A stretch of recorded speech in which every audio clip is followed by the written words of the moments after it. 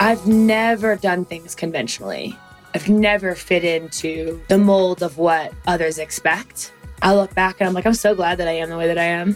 I think the 8-year-old me would be like, you're still pretty true to you, even if you're being a wuss and you're too scared to put yourself out there and do certain things. That's Shay Laplace, and this is the Powerful Ladies Podcast.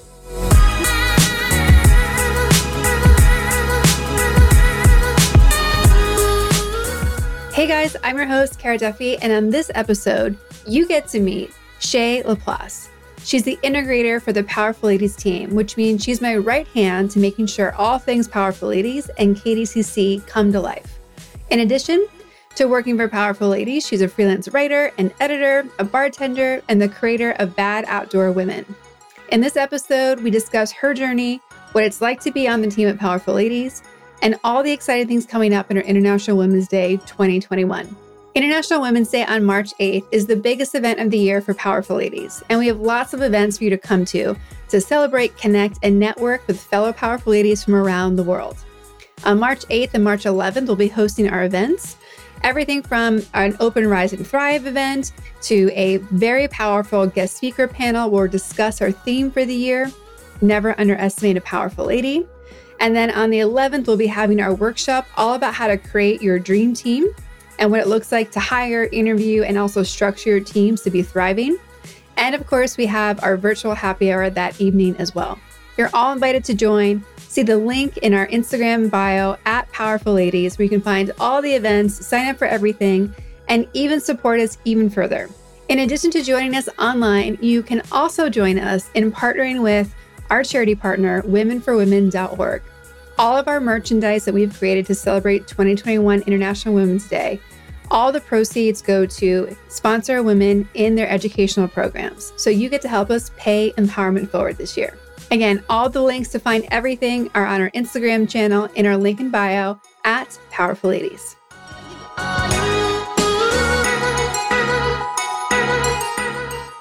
Shay, welcome to the Powerful Ladies Podcast. Hi. This is so surreal. Right? Well, it's always weird because obviously we talk about every single day, but usually it's not on Zoom and usually it's not being recorded. So a little bit different than normal. But just like everybody else on the podcast, please introduce yourself and tell people what you're doing in the world.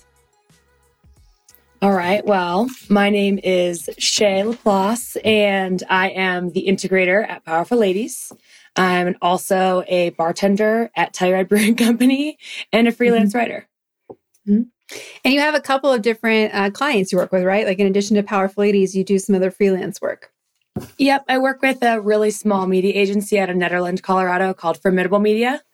Mm-hmm. It's basically just this guy, Aaron Bible, who's awesome. And I've just started working with Cannabrand, who are the #1 cannabis advertising agency.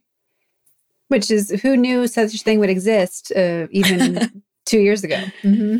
Right? It's a very strange moment, but they're absolutely crushing it. And they are definitely fulfilling a need that came up quickly. Yeah. Yeah.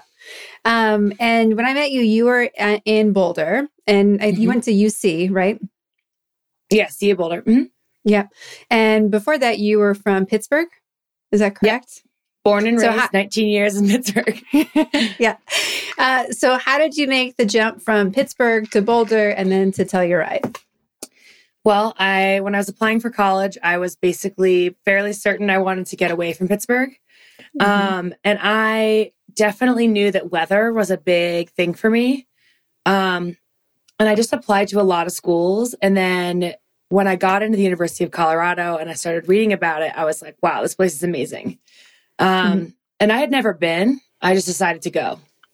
Mm-hmm. So that's really how I decided on that. And then while I was at CU, I visited Telluride a couple of times. I had the good fortune to visit to ski and then for some music festivals and just kind of fell in love. Mm-hmm. And that was one of the first projects that we worked on together, was figuring out a way to get you from Boulder to Telluride. Yep. And for many people who want to live in their dream place, how would you tell them to make it happen? Or what did you coordinate so that you could make it happen? I think I just started like step by step setting the realistic goals. Like, one, finding a place to live is the hardest thing when you're moving to a new place because you don't know anybody. And I think that was a challenge that I knew was a thing. It's difficult to find housing here in Telluride. So I sort of started with that. Because I'm a bartender, I knew that there was going to be somewhere for me to work. Yeah. Because there's always a bar that needs somebody. So I started with housing, and I started to set like little financial goals of like, okay, I need to have money for a moving truck, and I need to have money for like every time you move, you like think you don't need new things, but you always need new things. So I started setting some money aside for that. It wasn't enough, but I did. Once I had locked down the housing, which was an interesting experience, I posted on a local Facebook page, and I was like, this is who I am. This is what I'm looking for. This is why I moved to Telluride. And my roommate, landlord, best friend, Stephanie, reached out. She didn't comment on the page. She just messaged me and was like, I think I might have a place for you. And then we sort of had a couple phone calls, and then I came out here and came to the house, and we met, and we were like, oh, this is going to work great. We got along right away. And since I had locked down housing that weekend, I went around to local restaurants and bars and put in my resume and applied to jobs and kind of got to know the local management and whatnot and locked down a job. And I actually ended up locking down 2 jobs that weekend so that, one didn't work out. I had another one. But yeah, that was really the plan of attack, was that like, once I locked down housing, locked down our job, and then that way I moved here. And then I think like 4 days later, I started working. So I didn't have any like gap time, but basically my advice would be start with housing and lock that down, and then kind of take the incremental steps that you need to. That little bit of money that you put away, and then locking down that job so that you don't feel like you're going to get there and then figure it out, because that's really scary to make all that financial sacrifice and then get somewhere and not know what you're going to do for work. So. Well, I'm sure everyone heard at the beginning that you said you're the integrator for Powerful Ladies. Like, what the hell is an integrator, and what does that mean? I feel like that's a better question for you. But I feel like I consider myself sort of the go-between. Like, I'm your right hand in that. If there's something that you need done, it's my job to, all right, I start making lists of who I need to be in contact with and all the different like pillars of how that task or project all the pillars that need to be there for that thing to happen, I guess. And lately that's been a lot of marketing, which is awesome because that's closer to home of what I studied in school. And yeah, I mean, it's really been a learning process, I think, for both of us, right? Like, both been sort of figuring out what the integrator role is as we go.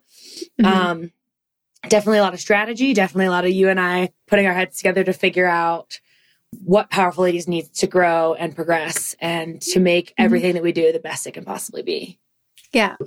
And people who only know Powerful Ladies as a podcast, there's so much else going on, right? And really, you're the integrator for 2 businesses in truth, because we have the podcast, we have our community, we have all of our courses and workshops, we have events we're doing. We also have the Thrive. The whole Thrive membership. We also have, getting sponsors for the podcast. We have all of my whole coaching, the KDCC business built into it. There's so many layers to this business that it's impossible and to just be me doing it. And it's never just been me. I had a team before anyone knew it existed. But the integrator role is so critical because as anyone who's a CEO, and especially a CEO who's creating the content that's being generated as well, like, we can't do it all. And I really need someone to manage me and make sure that these things are happening. So that's what we've been building, right? Because some integrators are very like following a process that's already been created, but you and I have been creating the processes together and figuring out who on the team should really manage it. Because it doesn't have to just be you. And honestly, it's too much work to just be you as well. But for anyone that doesn't have the integrator role, it's so important because all the parts of the business the same way I do. So you're able to help me look at ways that we can make it better, connections. Oh, that needs to connect to this. And it's really critical. So if anybody thinks that they need an integrator or a brand manager or whatever that right-hand role might look like for you, please send us a message because we can talk about it. Absolutely.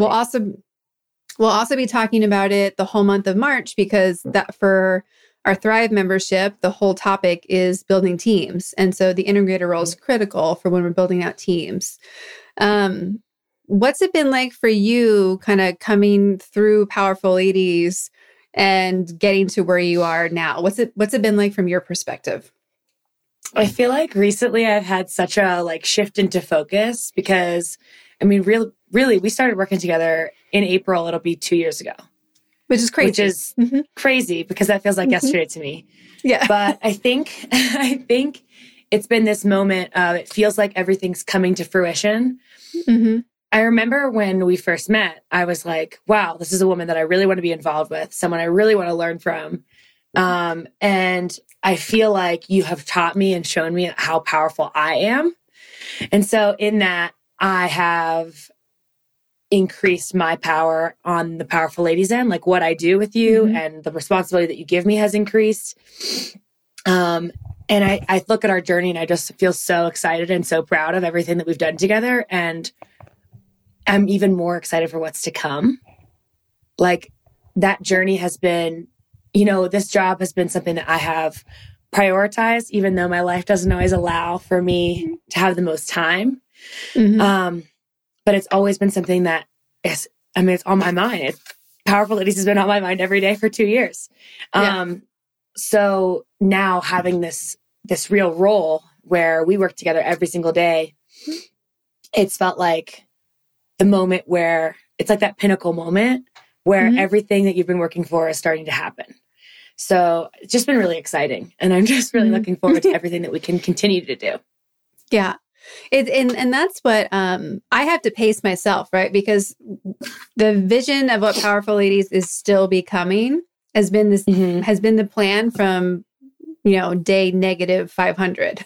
So the hardest part for me as an impatient person is like waiting for it to come to life the way it's supposed to.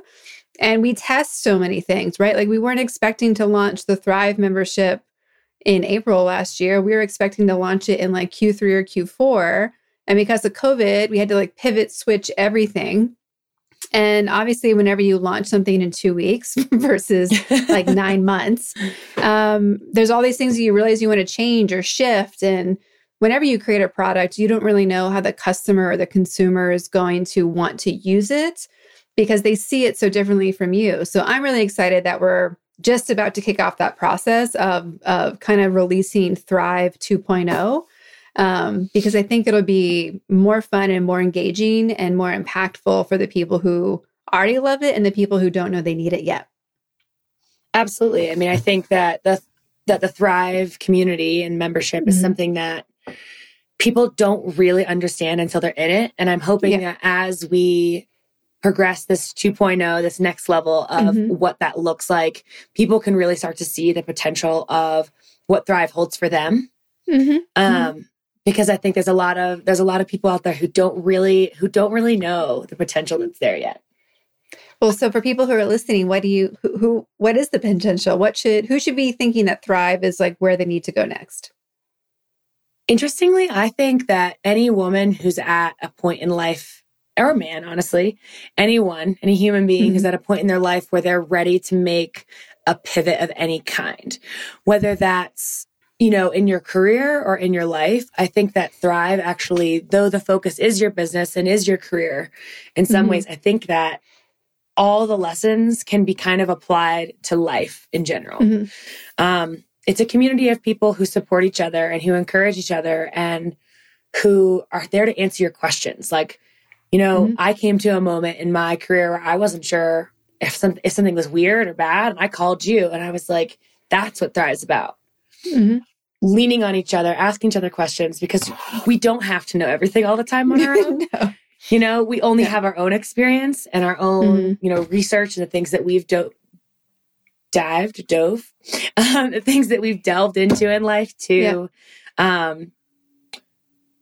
base our understanding off of. And so when I started freelance writing with a new client, it's like, I'm not sure if this is right. Am I doing the right thing? Should I be asking more questions?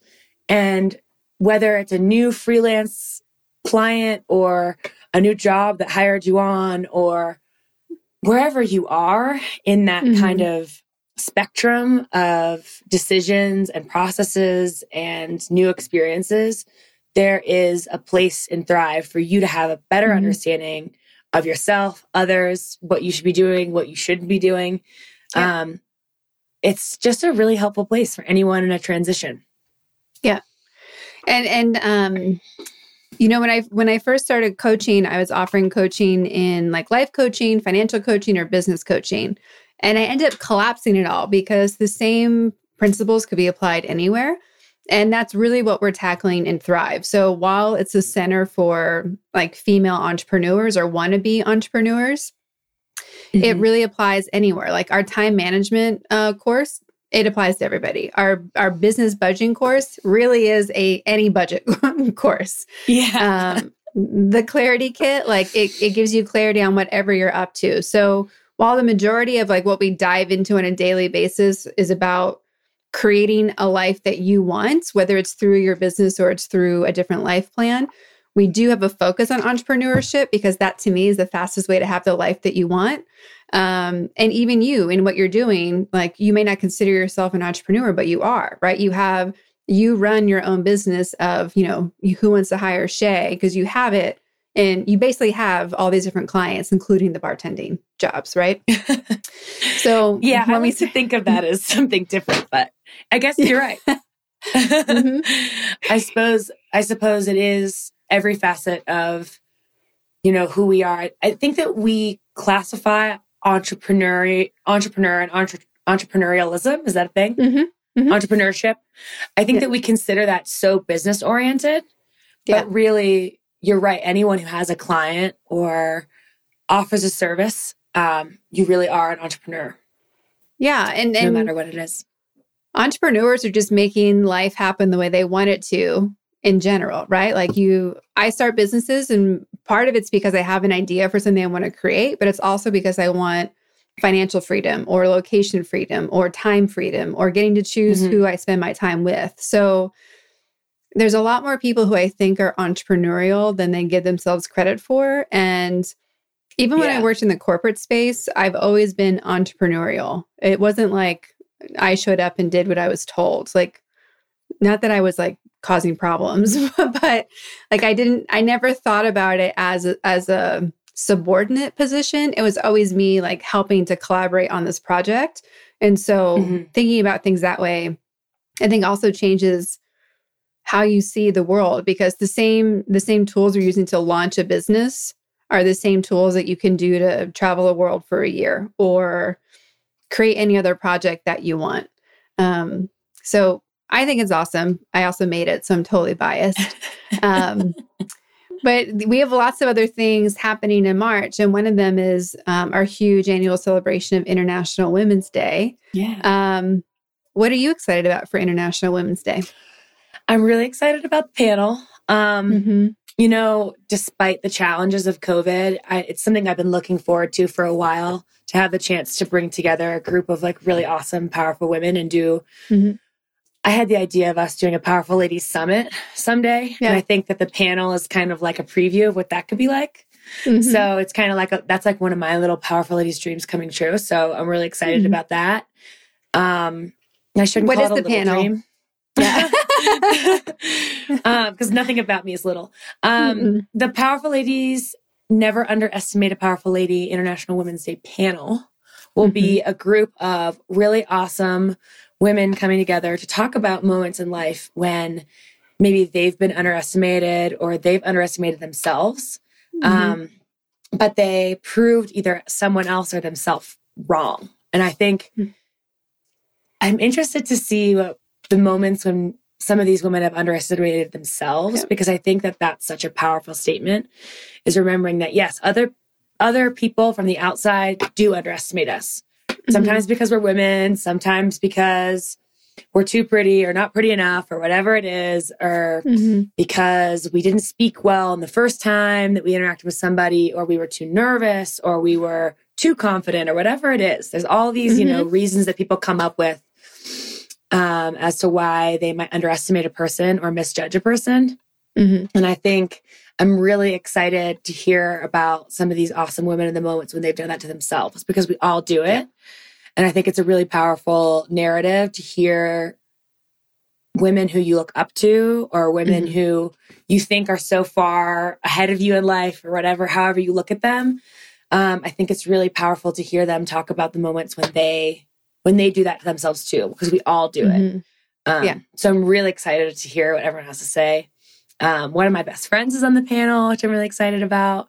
And I think it's just going to be a great group of women, and I'm excited to see what everyone brings to the table. Yeah. And International Women's Day has been a huge thing for Powerful Ladies from the beginning. It's March 8th every year. It's been celebrated since either 1901 or 1910, I forget. And the whole purpose is to celebrate the victories that women around the world are having in, equality and, equalizing pay, and just all the things that women haven't been allowed to do. I mean, it freaks me out when we were doing all of our whole podcast to honor Ruth Bader Ginsburg, and you realize that women couldn't open a bank account by themselves until it was in my mother's generation that happened. And that was crazy to hear. So even though we take for granted sometimes the small victories that we have had, or we don't even realize were a recent victory. And it's not just for within the US, it's really global. And so it's a great day to celebrate, coming together, the sisterhood of global Powerful Ladies community, and as well as the fact that women are out there essentially kicking ass and doing what they do every day for themselves and their families and their communities and everything else. So on International Women's Day, we have the panel, but we also have the Rise and Thrive that's open. What do you want to tell people about Rise and Thrive?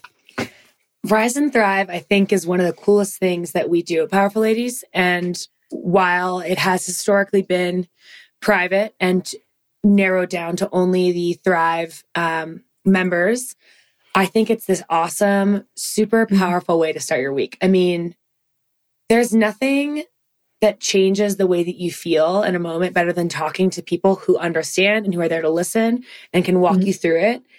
And as someone who has horrible anxiety on a Sunday, and Monday is always a scary moment for me, that Monday call is just such an awesome coming together of women who are there to support each other or calling for support. And I think that the choice to open it up to the public for the first time on International Women's Day is really just, I think for us, it's a moment to share and to really say, okay, this day is all about the badass, amazing things that women are out in the world doing. And here's this way that women come together and share with each other and lift each other up. And again, it's not always about business. I mean, Rise and Thrive is really a place for support, because Monday mornings are hard. I don't care what you do for a living. Monday mornings are hard. I really don't. I don't care what you do. Monday's hard. And I think opening your day with this moment of collective support is just so beautiful. And I don't think that people realize how much they need that in their lives. For some people, it comes in the form of a Peloton class. And for some, it's a yoga class. Some, it's a walk with their dog in the morning. But Rise and Thrive is a really amazing way to start your week. And I think sharing it for International Women's Day just doesn't get any better. Yeah. So we've got 2 events on actual International Women's Day. We have 2 events on the 11th. We have the monthly workshop, which is all about creating amazing teams. And then we also have our happy hour that's happening that night, which we thought we would keep to just the membership, but we've also decided to open that up. So that will be a lot of fun. Everyone can join. Really get to celebrate International Women's Day and what's happening. We also have hundreds of ambassadors from around the world who are going to be doing our Instagram extravaganza on the 8th.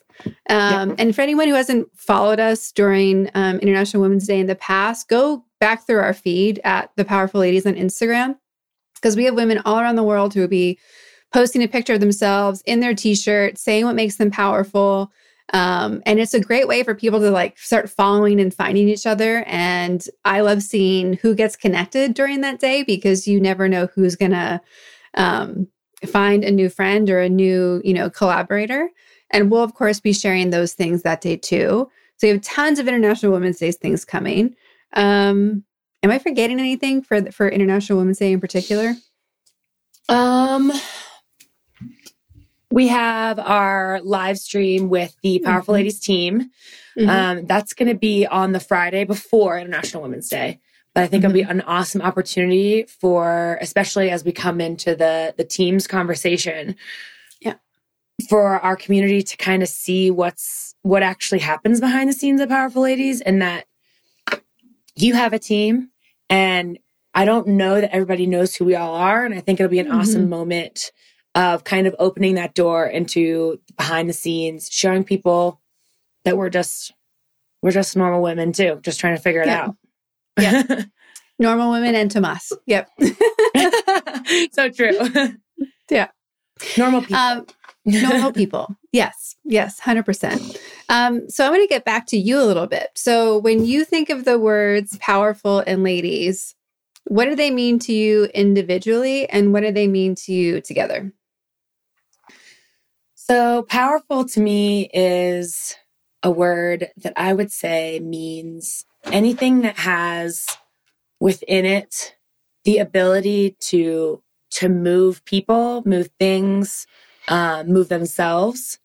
And that can be in large and small ways. Like I always think about powerful as like all of the powerful things that I look at every day, or powerful things that inspire me. So like, I think about how right now I'm looking out my window and how that looking out at the mountains outside my house is such a powerful moment for me every day.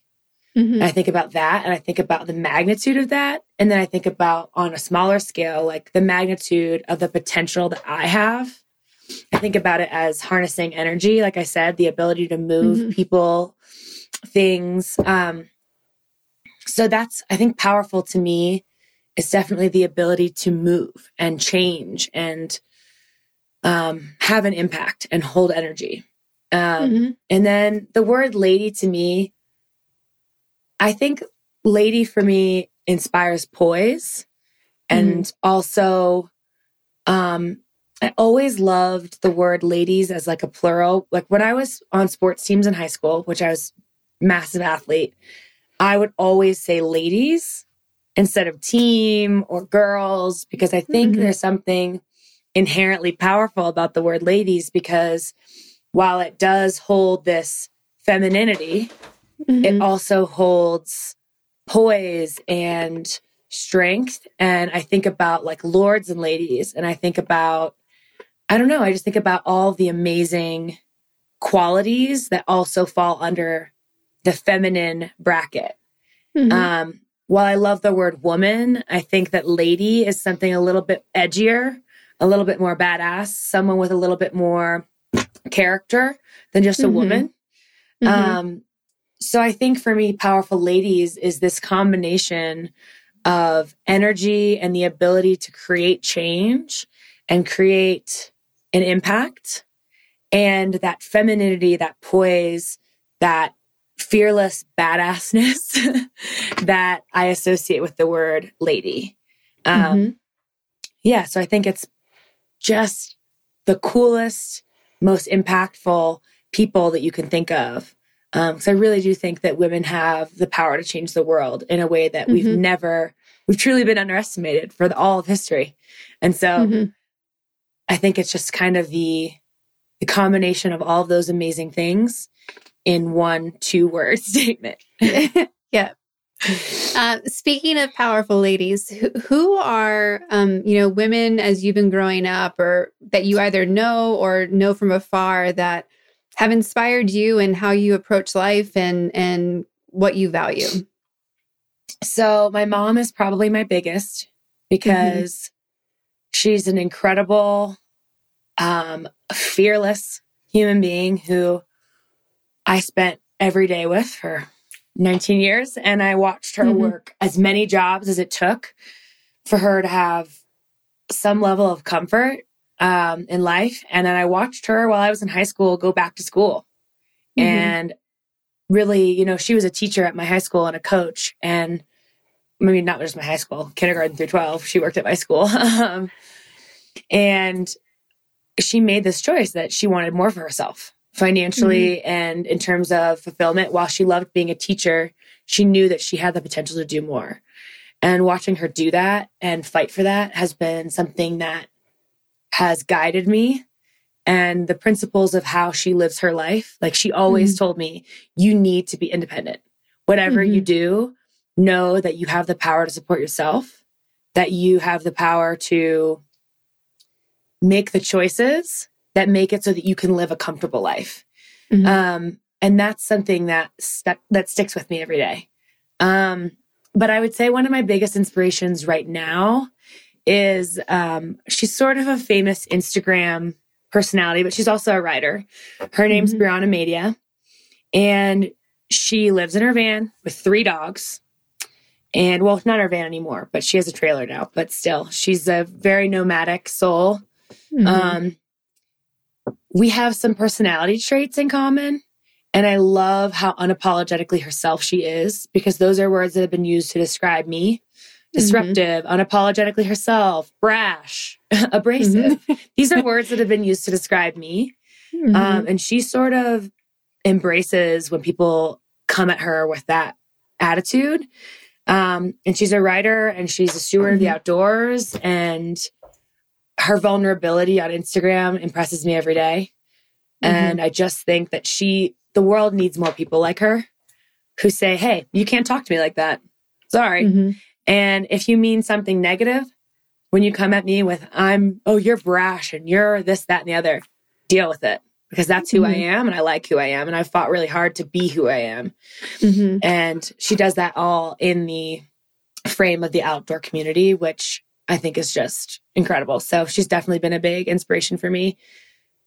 She went from like an office job to writing and living in her van. And I just think that that's really inspiring, because she did whatever she wants. You know, she just made it happen. Yeah. When did you fall in love with the outdoors? That's an interesting question, because I don't think I've ever questioned my love of the outdoors. Like, we camped for every vacation of my life, I swear, from the time I was born. Like, I remember one hotel. I think we stayed in a hotel for the first time when I was like 6.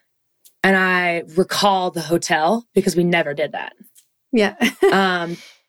So honestly, I don't know when the moment that I fell in love with the outdoors was, because I think it was always kind of an inherent part of me, which is interesting because coming from Pittsburgh, I don't think people associate that as like a very outdoorsy place.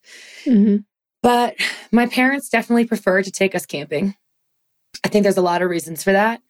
It's affordable. It's also with kids and groups, it's really easy. But my mom was just, and my dad, but it was just always this thing that we did. And so the outdoors were always important. Like, it was just always fundamentally important to me. I enjoyed my time outside. I was a kid covered in mud and bruises and scratches because me and my best friends, even when I got to school, would spend all of our time playing in the mud. We played together and climbing trees. And I don't know, I think, and then moving to Colorado absolutely impacted that. Because I'm surrounded by and saturated in the most outdoorsy community, maybe in the country. And I think I had a best friend growing up who also inspires me every day. And she's always been, like, from the time she was like 7. Her name is Molly Morbido. She's incredible. You can include her name. She's been a steward of the outdoors, like, without even realizing what an environmentalist she was at a young age. Like, she got our school to implement recycling when we were in like the 6th grade. She got our school to implement composting. Like, she pushed for all of these things because she saw what was happening. Like, even before, she had a viewing party for Inconvenient Truth, and I think we were in middle school, and we watched it together, and we all cried, and we talked about, like, what can we do to change this, and how can we change the trajectory for our planet and our lives. And that's also been a huge part of my love of the outdoors, because I recognize that connecting to nature is one of the only ways we have to teach people to care. Yeah. Yep. And unfortunately, our society is really divided, and we are keeping people and certain segments of people, BIPOC. I think the LGBTQ community also gets segmented away from the outdoors. And I think that that's completely wrong because it's healing and it's powerful, but also, like I said, the only hope we have to save this planet is to make people really love the outdoors. So I think that's a part of it too. In my adult life, recognizing how important it is to love our planet in order and to experience our planet, like really experience it, go out into nature and feel that feeling that you feel when you're alone in the woods or whatever it is. Feeling those feelings are just, it's so important for the future of the planet that we live on. I remember you were in one of the live classes I've taught, the Launch Camp, How to Sell What You Know. And through that, you created a side business that you're still working on. What is that? Like, what is it? What is your goal and dreams for that? Like, what do you want to tell people? So and if you want to tell them nothing, you can tell me, cut it out. You're ruining it all. Yeah. No, I'm happy to talk about it. It's just still in its infancy. And I think that's because I do too many things. And so that's the thing that's fallen by the wayside a little bit and gets put on pause. But I created an Instagram account called Bad Outdoors Woman. And I want it to be a place for the inclusive outdoors, because right now I feel on so many levels and in so many different ways, the outdoor community is exclusive, and it makes people feel as though they can't just be a part of it. I hate the stigma that being outdoorsy means that you have climbed a bunch of 14ers and have mountaineered and like go backcountry skiing and you're like this super badass. And I'm like, that's not what being a person of the outdoors means. I think being outdoorsy, quote unquote, or being an outdoors woman is really any moment in your life when you can step out into outside of the building that you live in or outside of a building into the fresh air and take a deep breath and appreciate how powerful that is. So I really want that Instagram account to blossom into a place where people can not only say to themselves, oh, I can be an outdoors person, but learn basic things they need to learn so that it's not as intimidating. Like I've skied since I was 5. I'm not a great skier by any means. I'm learning, and I'd like to be better. But because I'm not great and I have insecurities surrounding my ability in that one outdoor activity, it prevents me from getting started. It prevents me from putting myself out there, going skiing with people who I think are better than me, going skiing on mountains that I think are, too advanced for me, which is also silly because that's, knowledge of the outdoors must be shared. And I think that's really my goal for Bad Outdoors Woman. And the reason I called it that is because no one's a perfect outdoors person. No one is a perfect steward of the outdoors. One of the posts that I've been meaning to make, but I haven't, is how my friends and I, our favorite thing to do is just have a couple drinks outside in a beautiful place. I don't care. Like by the creek with a beautiful mountain in front of you. We call it scenic drinking. I think that's outdoorsy. As long as you take care of your trash and recycle and you are doing the things that align with leave no trace principles, anything that you want to go do can count. Like I'm tired of the brick wall between any given human being and the outdoors. Like that's a non-existent wall. And I want to tear that down because some might say that me wanting to like go sit by a creek and in a beautiful place and just drink with my friends makes me a bad outdoors person, but it doesn't. That's just that's what I like to do. And I think that that's fun. That's my social happy place outside in nature with my friends, having a couple drinks and relaxing, listening to music. Like that can be just as outdoorsy as backcountry skiing. And people will fight me on it all day. But I want Bad Outdoors Woman to represent that you don't have to be an experienced thru hiker to be an outdoors person and to be a steward of the outdoors and to love it. And I want people who live in the inner city to be able to be like, hell yeah, we're going to go try this. We're going to go on this hike in Colorado and it's going to be totally out of our comfort zone, but it's going to be awesome. I want eventually to start programs. This is like big dream someday to help inner city kids get to the outdoors, because camping is the most affordable way to travel. But because a lot of, especially kids in cities, really don't get the chance and don't have this, the tools and the knowledge to go do that, they don't ever do it. And so they don't have that connection or that drive. And I want it to be a part of doing that, healing people's fear of going out into nature. I want to heal people. Like, I want to heal myself. I want to heal myself from being afraid to try new outdoor activities. I really want to show the world that the outdoors is for everyone. Yeah. Well, I'm excited about that because I just got my first hiking backpack ever. Ooh. Like, I've never had one before. And we need it because we're currently scheduled to go to, I don't want to have a Havasu. Oh my gosh. I'm so jealous. Yeah. That's supposed to be like the most amazing backpacking trip of all time. Right. So I'm very excited, and I hope that we're allowed in by the time our reservation comes up. But so we went and got our first backpacking backpacks, and it sounds so intimidating to have to carry all of your stuff in for like 4 days, until you really think about like what you actually need. And so I'm excited to like go through that process and pull out the stuff we have in the garage and figure out what we need. Because typically we go camping, we're like car camping. And so we have like a huge tent that we set up, which I love because we have like a sleeping area and like a living area. And it's big enough for the dogs and all this stuff. But that will not be coming. And in fact, there have been so many festivals that Jesse and I have brought the big tent to, and we end up sleeping outside because like, why wouldn't you want to like look at the stars? And exactly.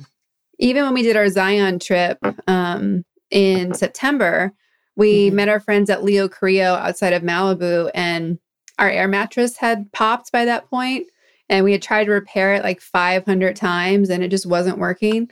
So we just slept on the ground, like in our tent with our sleeping bags, and it sounds like that would be horrible, but it wasn't at all. It was actually totally fine. And yeah, there's a lot to the minimalist camping option. Well, and backpacking scares people because they're like, oh, I can't live without this, that, and the other. But for one, backpacking has been going on for so long that the things that they make for you to take in your backpack that get to be this small, it means mind-blowing.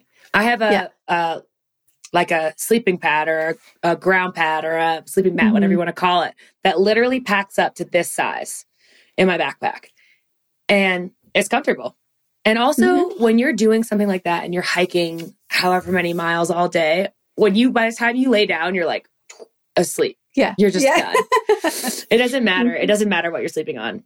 But I would recommend, there is, Brianna Madia and her best friend did that trip, and they did it the old fashioned way. They just backpacked in just one backpack, for each of them. And, they have a packing list. I'll have to send you the link. They have like a packing list and how they planned for their trip, because it is in the desert. So you've got cold at night, but pretty hot during the day. There are water filling stations, like once you get inside and stuff. I want to do it desperately. Getting a permit is so hard. But then there's some interesting conversation about that trip, because there are these companies that you can essentially pay, or not these companies. I believe it's through the reservation that it's on. You can pay to have horses trek your stuff in for you. Yes. They're very expensive. Yeah, they're very expensive, and they're also really mistreated. So there's a really interesting conversation happening about that, and also about other ways that you can contribute to I believe it's Havasupai people, and basically contribute to their economy without renting donkeys and horses that are mistreated and putting their lives at risk. So I'll have to send you links on both of those things. But it's supposed to be an incredible, incredible, magical place. And I'm so jealous. I'm so excited for you. And you really, like when you get down to it, when it comes to backpacking, you think you need a lot of things. But I can't tell you how many camping trips I've gone on where even up to like 3 or 4 days, I just wear the same pants and the same flannel and the same t-shirt. And yeah, you stink a little sometimes, but like whatever. And on that trip, you're going to be in the water a lot. So yeah. Well, I'm very excited because I have my Switch underwear to try out for the first time also. So now that now that Switch underwear exists, you can literally wear the same pants and feel fresh every day. So that's amazing.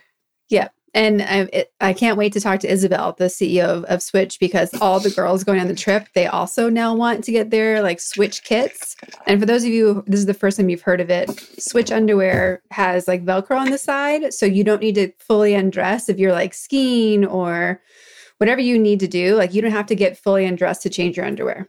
It's a game changer. It's pretty incredible. Yeah. Yeah. So you can use it if you cycle to work, if you're out in the, like winter outdoors activities, if you're, you know, you went to yoga class and then you want to go grab lunch with friends, like sometimes that's all like, you just feel gross and that's why you feel gross. So I'm excited to try it out. I'm the queen of having, I always take more underwear than I need anywhere I'm going. Like always. I just think it's a great rule of thumb because it makes you feel so much better. Yeah. And yeah, I mean, camping, I think that's like the biggest thing. It's like, your pants can be dirty. Who cares? But you just want clean underwear because it's a comfort thing. Yeah, exactly. That's awesome. I've not actually heard of them, but I'm definitely going to check them out because that's a really cool, especially if you're with a group and you're hiking and stuff. And it's always like kind of spooky in general, like to have to change when there's a bunch of people around if you don't have any cover or whatever it is. So that's awesome. That's a great concept. Something that people need. For sure. And sometimes it's like you don't want to have to take off like your boots and your socks and all your layers just to do that. So it's also nice to have the ability to change your underwear easy. Because like a bra, there's all sorts of ways that people have made different ones. You can change it without having to like fully get undressed. But underwear, they haven't gotten to yet. Totally. So. Especially like I can think of times when like I've car camped. For example, when I was coming to check out my house here and get a job here, I slept in my car. And it was car camping. I had my mattress in the back and stuff. But I remember going to a bathroom at a restaurant to change. And I remember being like, this is so awkward. Like I'm in a stall in a bathroom and I feel like people can see me. And I'm like fully undressed in here. I've got like clothes on the dirty floor. Like, ugh. Yeah. Exactly. And I'm not afraid of a little dirt, but like, I don't know. It's just germs and dirt are very different. Exactly. Germs and dirt are so different. Yeah. That's an awesome product. I'm definitely going to check it out. When we, look at who you were at age 8 and what you're doing now and the life that you've created, what would 8-year-old you say to current you? Well, this is an interesting question because I've been having this conversation with myself a lot lately.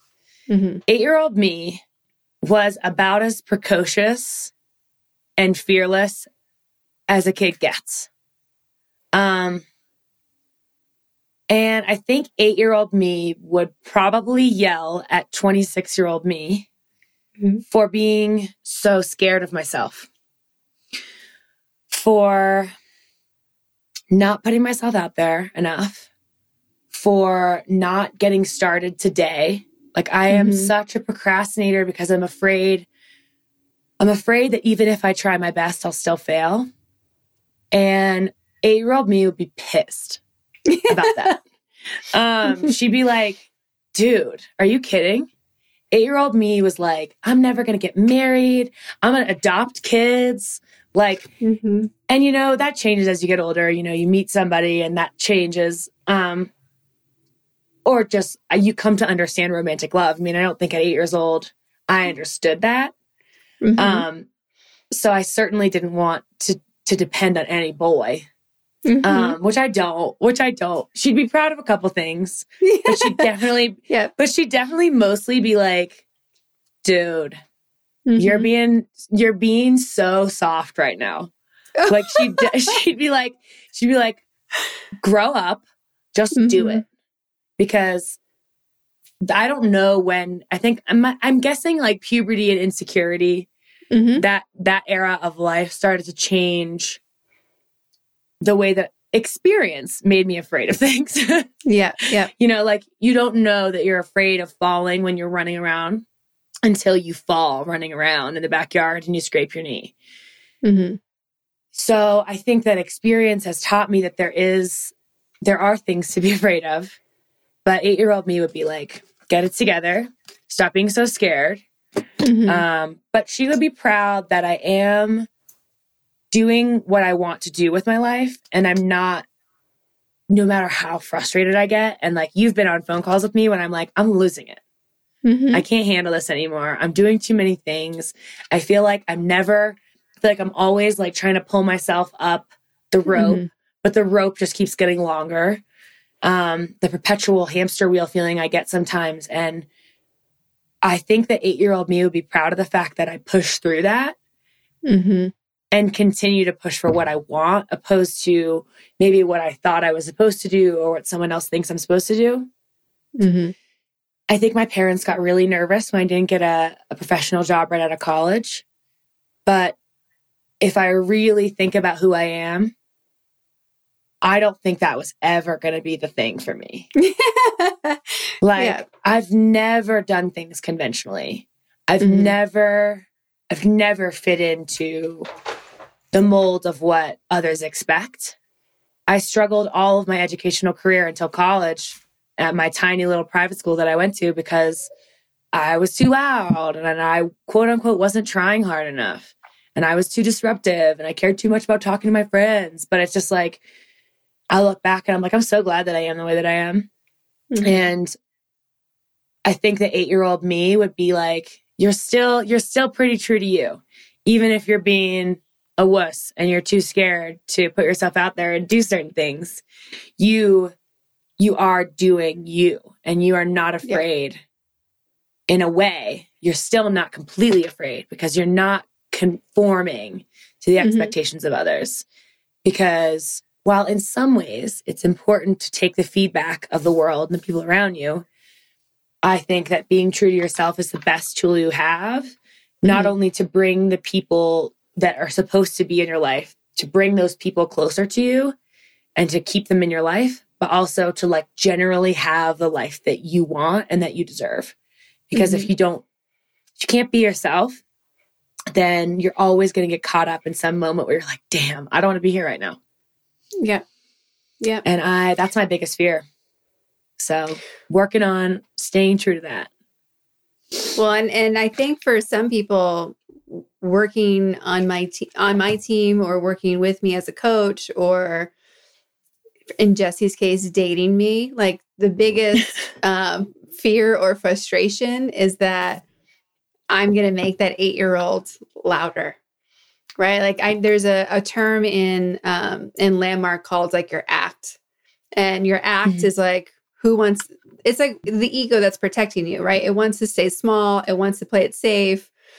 And like Jesse and I have had conversation where he's like, my act hates you because like, I just like, now that I know what your 8-year-old wants, I'm like, I cannot wait for our next phone call. No, because it's true. It's like, and listening to you talk about your 8-year-old self is like reminding me, because I've been, as much as I'm so good at self-propelling and motivating and like making the next thing happen, I still go through phases where I get frustrated that I'm not doing things big enough or fast enough or enough.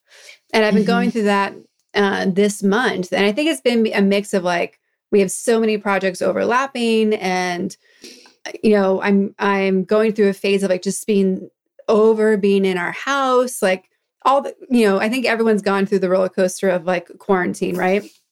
And so much of my identity is travel and adventure and, you know, competing in these dumb lists that my friends and I have made of like the 100 countries by 50. And I'm like, shit, I am off track. Like, we got to go. And so I think, you know, like being able to acknowledge myself for how much I do, but then having to fight this battle of like, you're not doing enough. You're not being big enough. Like quit waiting for somebody else. So I heard your 8-year-old just talked to my 8-year-old and was like, you need to just start doing the shit. And I was like, oh, okay, good. But it's invigorating because it's a reminder to like, it doesn't have to, what I heard in that was to do the things I want to do and not worry about having the full plan ready, because just doing it. Because I get so stopped sometimes between wanting to do all these things and wanting to be responsible, right? Getting caught in this space of, yeah, sure, I could easily do this business and travel the world at once, but that wouldn't really help my finances in the way that I'm thinking.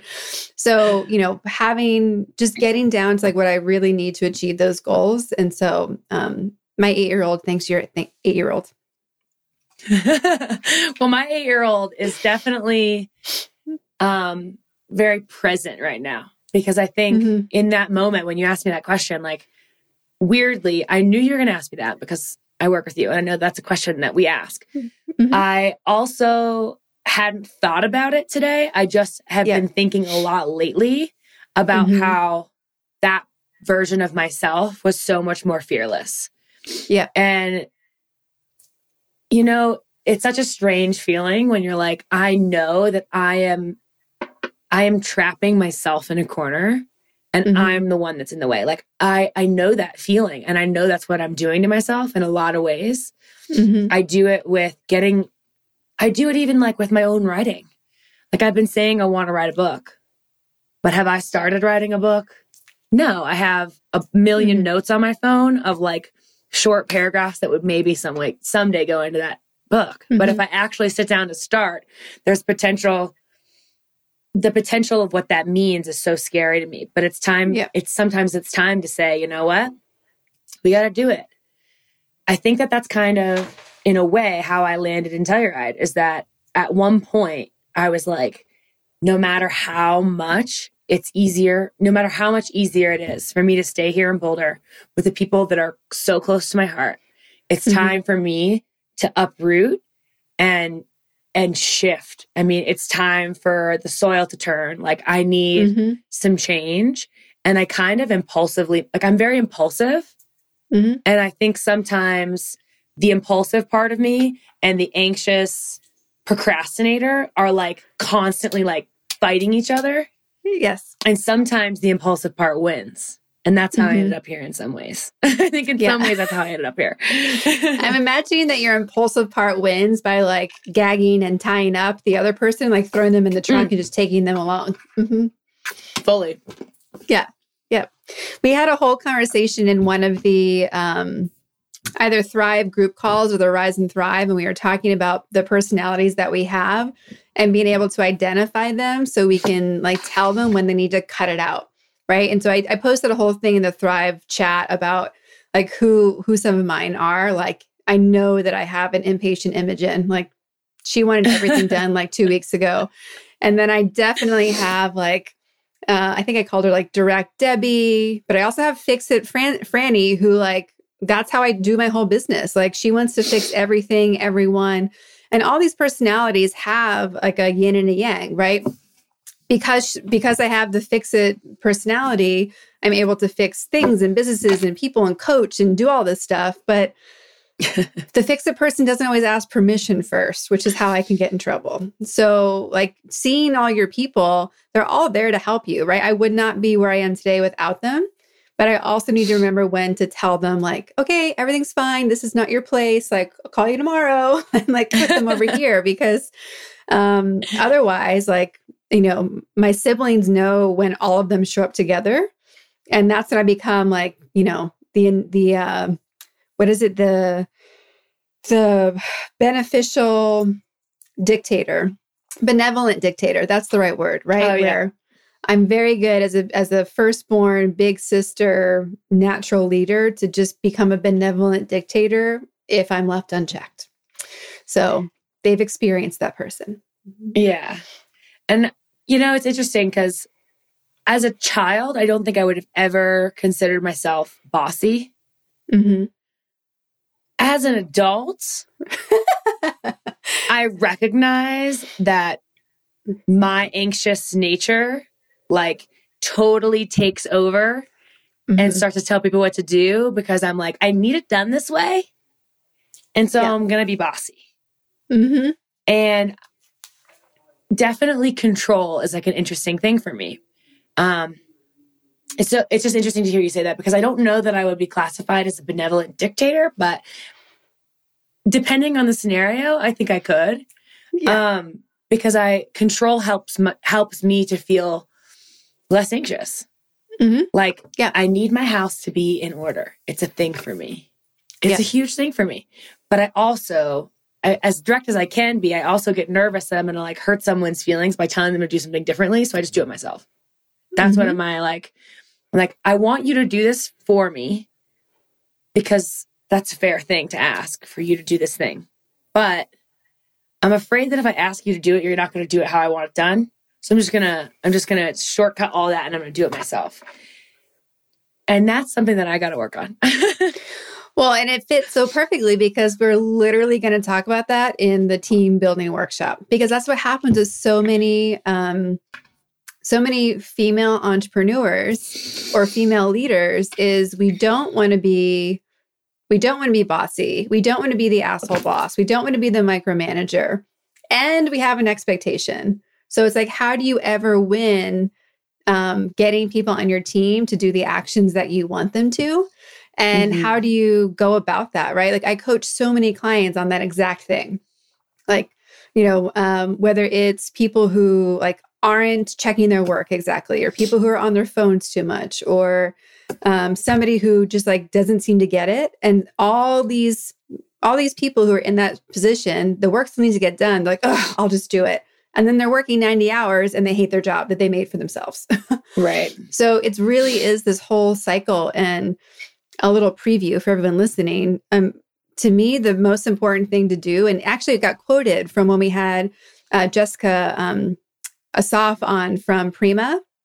She has this great quote in her podcast episode that says, the best thing I ever did as an entrepreneur was be really honest about myself.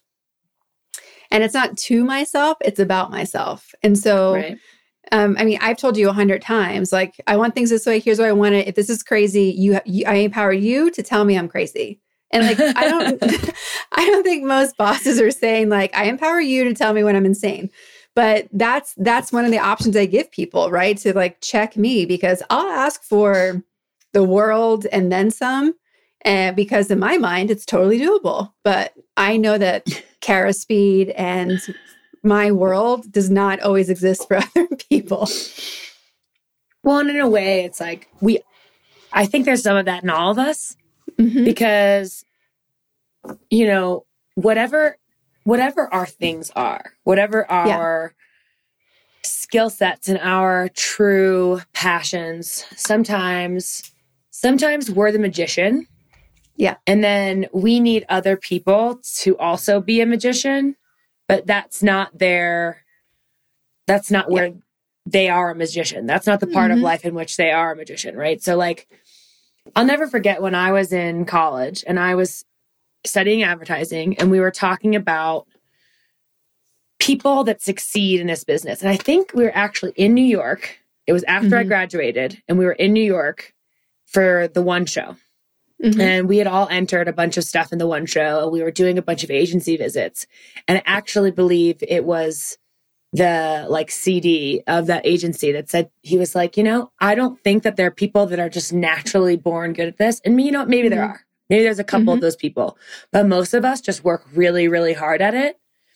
And so I think there's like a balancing scale of people that are really, really good at one thing or a couple things, or say that's where they're a magician in life. And then there's people who work really, really hard to do that thing because they love it. Yes. And so it's always this balance of like finding people who are the magician in that way, but also people that are willing to work as hard as it takes to do that. And so I think you and I have some similar mindsets in that I think we're both, I want to achieve this goal and I see this strategy and I see it this way and this is how I want it to happen. But I don't always know when I'm the magician and when I'm the person that's working really, really hard at it. And I think that's kind of the challenge of building a team, right? Because you never know if someone wants to do that because it's their, what's the word? Your zone of genius. Like, yes. I don't know if marketing is my zone of genius, but I want to learn, And so it's just interesting. It's interesting to think about all the different ways that someone can be really good at something. And I definitely am guilty of, maybe not in the business sense or in my career sense, maybe more so back when I was in school or when it comes to like things around my house or things with friendship, where because I do things a certain way and in a certain time period or in a certain timeline, I expect others to sometimes be able to do it in the same way or to inherently know that that's how I need it. Yes. And that's an interesting communication conundrum in a way. Yeah, because there's like to your point, there's being honest in what are your strengths, but also being honest in these are my weaknesses or blind spots, and these are my neuroses. I have to just be honest that like these things bother me if they're not done either at all or my way. Because then at least people know that I'm not judging them. Like I really know that I own the neurosis. Like, I have to, and this is where I practice like giving things up as well. And it's dumb things. Like my mother has the way she wants the dishwasher like set to be the most efficient way. Yeah. But, and I didn't think I had a dishwasher thing until I saw Jesse load a dishwasher. And I'm like, who taught you how to load a dishwasher? Like wolves? Like, what are you doing? And so, so whether it's how the dishes are done or how an email is sent or how I know I'm particular. So now I just tell people I'm particular and here's what my thing is. This is what this, and I also work really hard to look at what are the things that I really care about so I can give people space to be themselves in that space. So like the dishes, like I really just care that they're done and I didn't do them. So I'm willing to let go how they're happening in the meantime. But there's other things that like judging, right? When is it just getting it done that matters more or getting it done the specific way? And that's the biggest gap. Like if people know how they're being measured and what the expectations are, whether it's personal or business, at least they know what the rules are. We can still laugh at the rules are dumb. I know they're dumb, but that's still going to bother me, right? Right. It's just so interesting because I've noticed that I have a difficult time letting go of some of the things that shouldn't matter. Yeah. So you're talking about the dishwasher. That's one of my things with everyone I've ever lived with. If we've had a dishwasher, I don't know if anyone can load it right. And then I had a conversation the other day about how I actually think that the people that design the inside of a dishwasher don't know what they're doing. Yeah. Sometimes. Those people don't know what they're doing. I decided that. I'm like, who am I? And then, but it's things for me, like perfect example is my boyfriend always asks if he can help clean when I'm cleaning the house. When I clean the bathroom, is there anything I can do? And I'm like, you know what? I got to do it my way. But it's so dumb. It's so dumb. It's so dumb of me. Maybe that's his love language. Maybe it is. But for me, like self-care is clean house. Like, so it's so funny. Like that shouldn't matter. And I should let him clean it his way. But I just can't. I just haven't let go of it. But then, it's just an interesting conversation to have with yourself.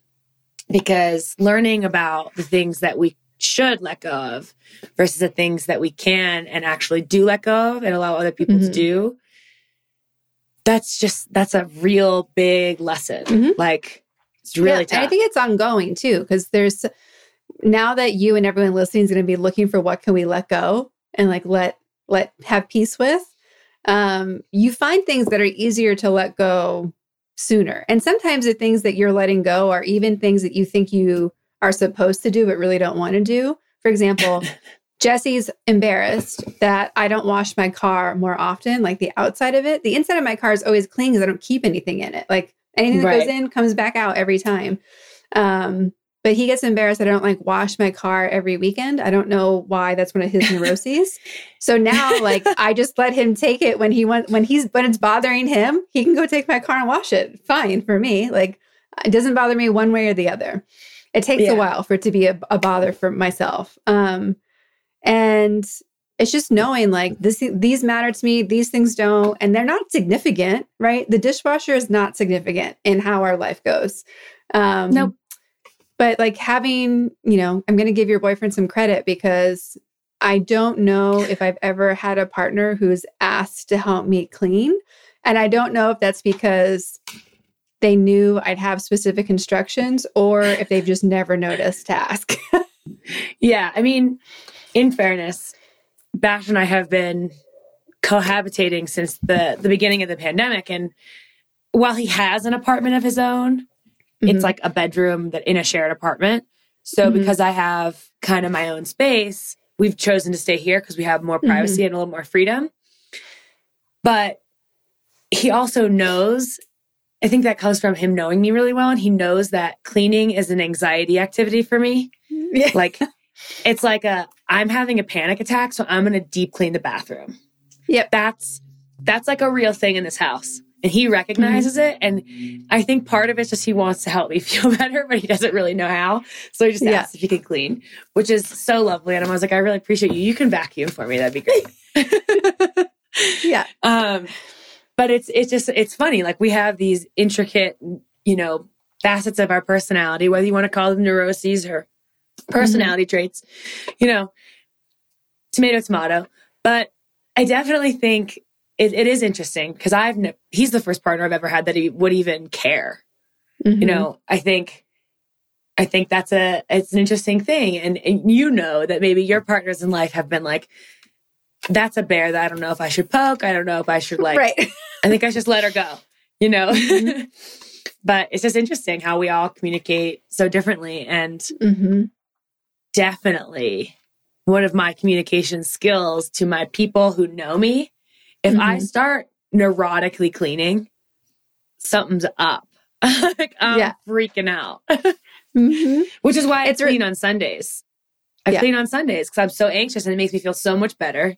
And then we sit on the couch on Sunday night and I'm like, it's all good. Yes. I don't have the Sunday anxiety thing, but I do have I want everything done and then I can relax. That sigh. I share that sigh with a different perspective. Totally. Everyone has their things. Yes. Yes. So we ask everybody on the podcast where you score yourself on the Powerful Lady scale, 0 being average everyday human and 10 being the most powerful lady in the universe. Where would you score yourself on average and where would you score yourself today? This is a hard question for me. It makes me a little anxious. Because I think on average, my perspective on myself is that I'm like a 2 or a 3. But today, having this conversation and with a lot of things that have been going on in my life, I'm feeling a little bit more like a 4 or 5. And that's not because I'm like hating on myself. I think it's more of like where I want to be versus where I recognize I am on that scale or on that spectrum or on that journey or path. Like I would say on the path to where I want to be and who I want to be and the level of a powerful lady that I want to be in life.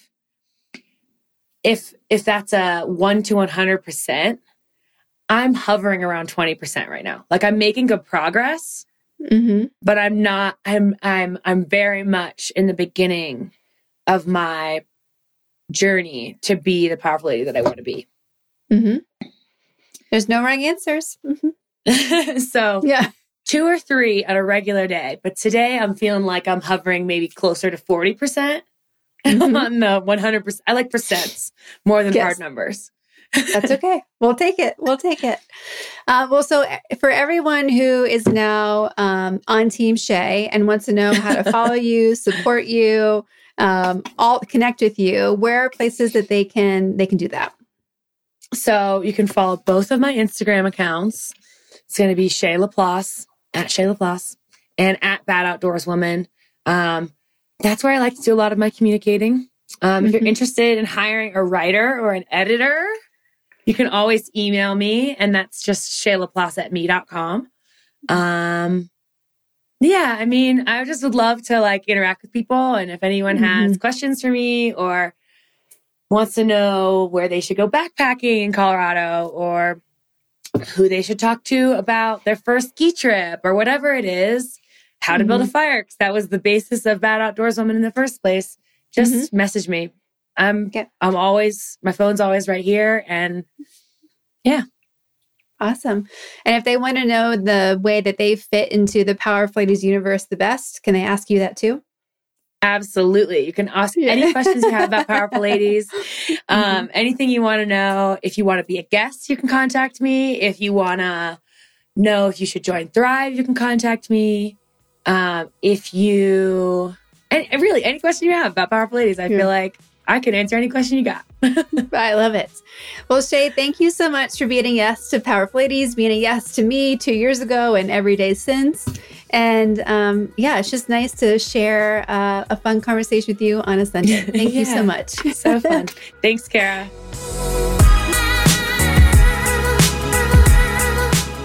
Thank you for listening to today's episode. All the ways to connect with Shay are in our show notes at thepowerfulladies.com/podcast. There you can also leave comments and ask questions about this episode. Do you want more Powerful Ladies? Come join us on Instagram at Powerful Ladies, where you can also find free downloads to start being powerful today. Subscribe to this podcast and help us connect with more listeners by leaving us a 5-star rating and review. If you're looking to connect directly with me, visit karaduffy.com. I'd like to thank our producer, composer, and audio engineer, Jordan Duffy. Without her, this wouldn't be possible. You can follow her on Instagram at Jordan K. Duffy. We'll be back next week with a brand new episode. Until then, I hope you're being powerful in your life. Go be awesome and up to something.